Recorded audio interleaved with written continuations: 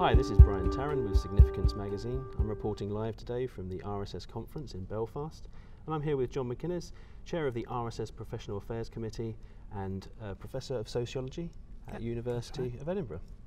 Hello John, how are you? I'm a little bit cool. The air conditioning is quite strong. It's a very cool room, and you were giving a talk earlier today in this room about changes to the qualifications in statistics and I guess preparing statisticians for the future world. Would that be a fair summation of it? Yes, I think so.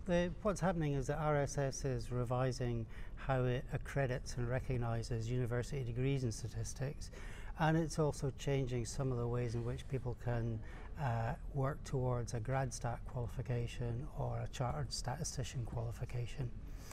And most of the changes are about on the one hand being more flexible, and on the other hand coping with the changing forms that statistics is taking in the era of data abundance, paying more attention to ethics and the more complex kinds of ethical issues that new forms of data create, and also diversifying how we think of statistics as the raw material of statistics changes, if you like. I guess if you went back 20 years ago, most of the data that statisticians would work with was data that had been specially created for them. It had come from experiments or surveys or whatever. That's less and less the case as found data of different kinds, whether it's transactional data or online social media data, administrative data, data that comes with a whole new set of issues and problems that statistics has to deal with. Okay, so the kind of ethical problems then that statisticians are having to deal with, or will have to deal with in the future, are these new problems, or are they variants of old problems that the profession is well equipped to deal with? Partly it's a kind of variance of old problems. So things like data security and data confidentiality. In the era of the web, data security is a little bit more complex. In an era where you can take lots of different data sources and knit them together, analyzing data sets becomes a greater challenge than it was in the old days, where if you just replaced somebody's name and address with an identifier, you'd done all you needed to do. That's no longer the case.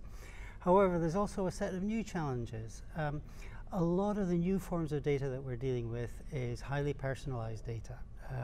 Your mobile phone tracks where you go, for example. Your face can be recognized by facial recognition technology. Genetic data at an individual level can map out perhaps the likelihood of an individual developing different health conditions.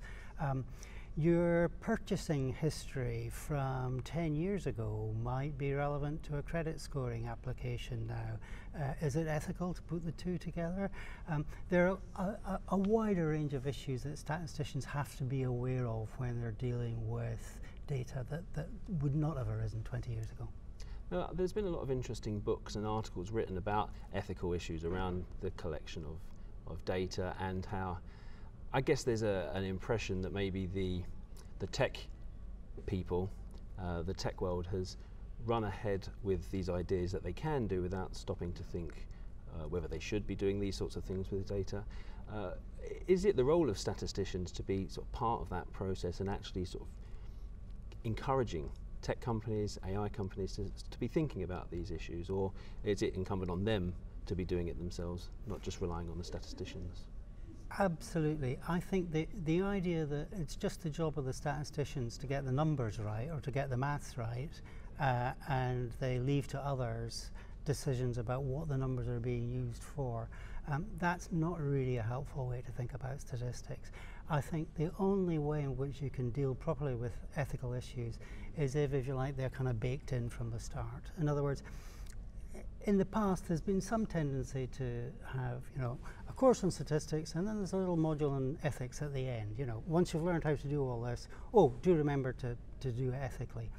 That doesn't really work anymore. I think it's incumbent on statisticians and others to always think about the possible implications of what they're doing, and to be prepared to sort of blow the whistle if they find or suspect that they're doing something that really is not going to develop to contribute to the public good. It's only if we're all aware of the ethical implications of what we're doing from the start of doing it that we'll have good ethical governance in place in the use and development of data. And of course, I think that's something that the public's well aware of because of things like the Cambridge Analytica scandal and Facebook and so on. I think also it's something that both politicians and entrepreneurs and others are aware of, because I think they're aware that the world of data abundance is a world with many opportunities in it. There's potentially fantastic leaps forward in medicine possible with new kinds of analysis that genetics gives rise to. However, that will only happen if the public have faith that their data that they sort of morally have ownership of is going to be used for good purposes and not just to make a fast buck for someone. At the moment, I think the level of public awareness is not as high as we might like it to be, but it's certainly a lot higher than it was before Cambridge Analytica, and it will get higher in the future. So it's incumbent on all of us to make sure that people feel secure about the uses to which their data might be put and confident that it will be doing good rather than harm. So ethics is just one component of how statistics education might have to change for this new world of data abundance. What other ways do you see qualifications evolving? Can you give us specific examples of where what things that were done in the past might need to change in the future? Sure. I guess, again, if you went back a couple of decades, most universities would have a statistics degree and a maths and statistics degree, and that would be about it. I mean, there might be a couple of variants, but that would be the basic model. Now most universities offer something between 15 and 25 programs that include statistics. I think I saw one at the University of Manchester the other week, was statistics with music. Okay. And which a perfectly sensible combination, because a lot of music is about maths and statistics. The problem we faced as RSS was our accreditation system was based on the degree program as a unit of the whole house, if you like. Mm-hmm. And universities were increasingly offering different kinds of houses, and we don't have necessarily the resources to look at every single variant of a degree program to approve it. At the same time, HE's become more flexible, so it's usually possible for students to do any one degree program in a number of different ways, doing different combinations of modules. So it was getting a more and more difficult task to work out exactly what it was that graduates from any particular degree program might emerge with. To deal with that, we're going to reorganize how we accredit degrees to make our basic unit of accreditation the individual course module. And we'll award quality marks to modules that we think teach statistics competently. The quality mark won't be about the content or the level of the module, it will be about how it's taught. And we'll say a statistics degree is a degree that contains enough of these quality approved modules and which add up to a sort of coherent program that develops the learning outcomes that we've defined as necessary for a graduate statistician. And we're saying there might be 101 different ways of reaching those learning outcomes. All you have to do is give us some evidence that this is how your degree program enables a graduate from it to fulfill what we see as the kinds of skills and knowledge that a graduate statistician should have. So how far along in that process are you? Are you at the point where you'll be accrediting courses in that way, or are you not? Is it not yet? We still have to roll out the new system, and I think the last applications under the old system went in last week and this week. The new system will roll out from the beginning of 2020. I think that certainly the main structure and content of the new system is pretty much settled. We still have quite a few tweaks to do around the details and the final wording of our definition of graduate statistician, But I think we're absolutely clear that there are 3 or 4 main changes, and you could summarize our definition of graduate statistician in terms of, on the one hand, mixing application and theory. Just being able to apply statistics without having a good knowledge of its mathematical and logical foundations and probability theory and so on is not enough. You need both the theory and the application. Similarly, a tremendous knowledge of mathematical statistics, but not much idea of how they might be applied in a real world context is not enough. We're interested in statisticians who can avoid what John Chuka used to call type 3 problems, of solving the wrong problem correctly.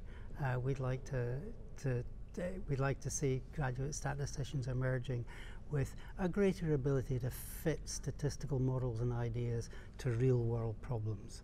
That's one side of it. The other side of it is more attention to ethics, the public good, and trustworthiness. I think one of the great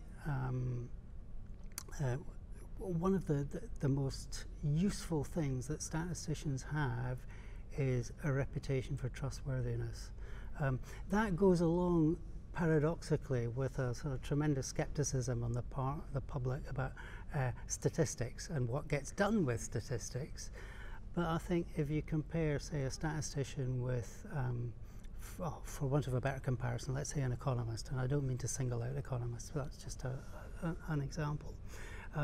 I think people would think of a statistician as somebody who's a bit more reticent about reaching a definite conclusion and is more prepared to talk about the uncertainty surrounding the answers they might give to problems, or to talk about the ways in which the information we have tells us some things but may not tell us other things. So there's a certain, if you like, humility about statisticians that some other professional groups don't always have. And I think going forward, that's going to be a tremendous resource for statisticians, because in the future, the reliability and trustworthiness of data and evidence is going to become ever more important. Excellent, John. Thank you very much for your time today. It was great talking to you. And if people want to find out more about the changes to CSTAT and GradStat that are coming up, is there a document online they can look for? There's a page on the RSS website that describes the changes and what we're proposing. We've had a number of stakeholder events and so on, and there will be more over the next couple of months before we finalise the new system towards the end of the year. Excellent. So see rss.org.uk for more details. That's it. Thanks for listening.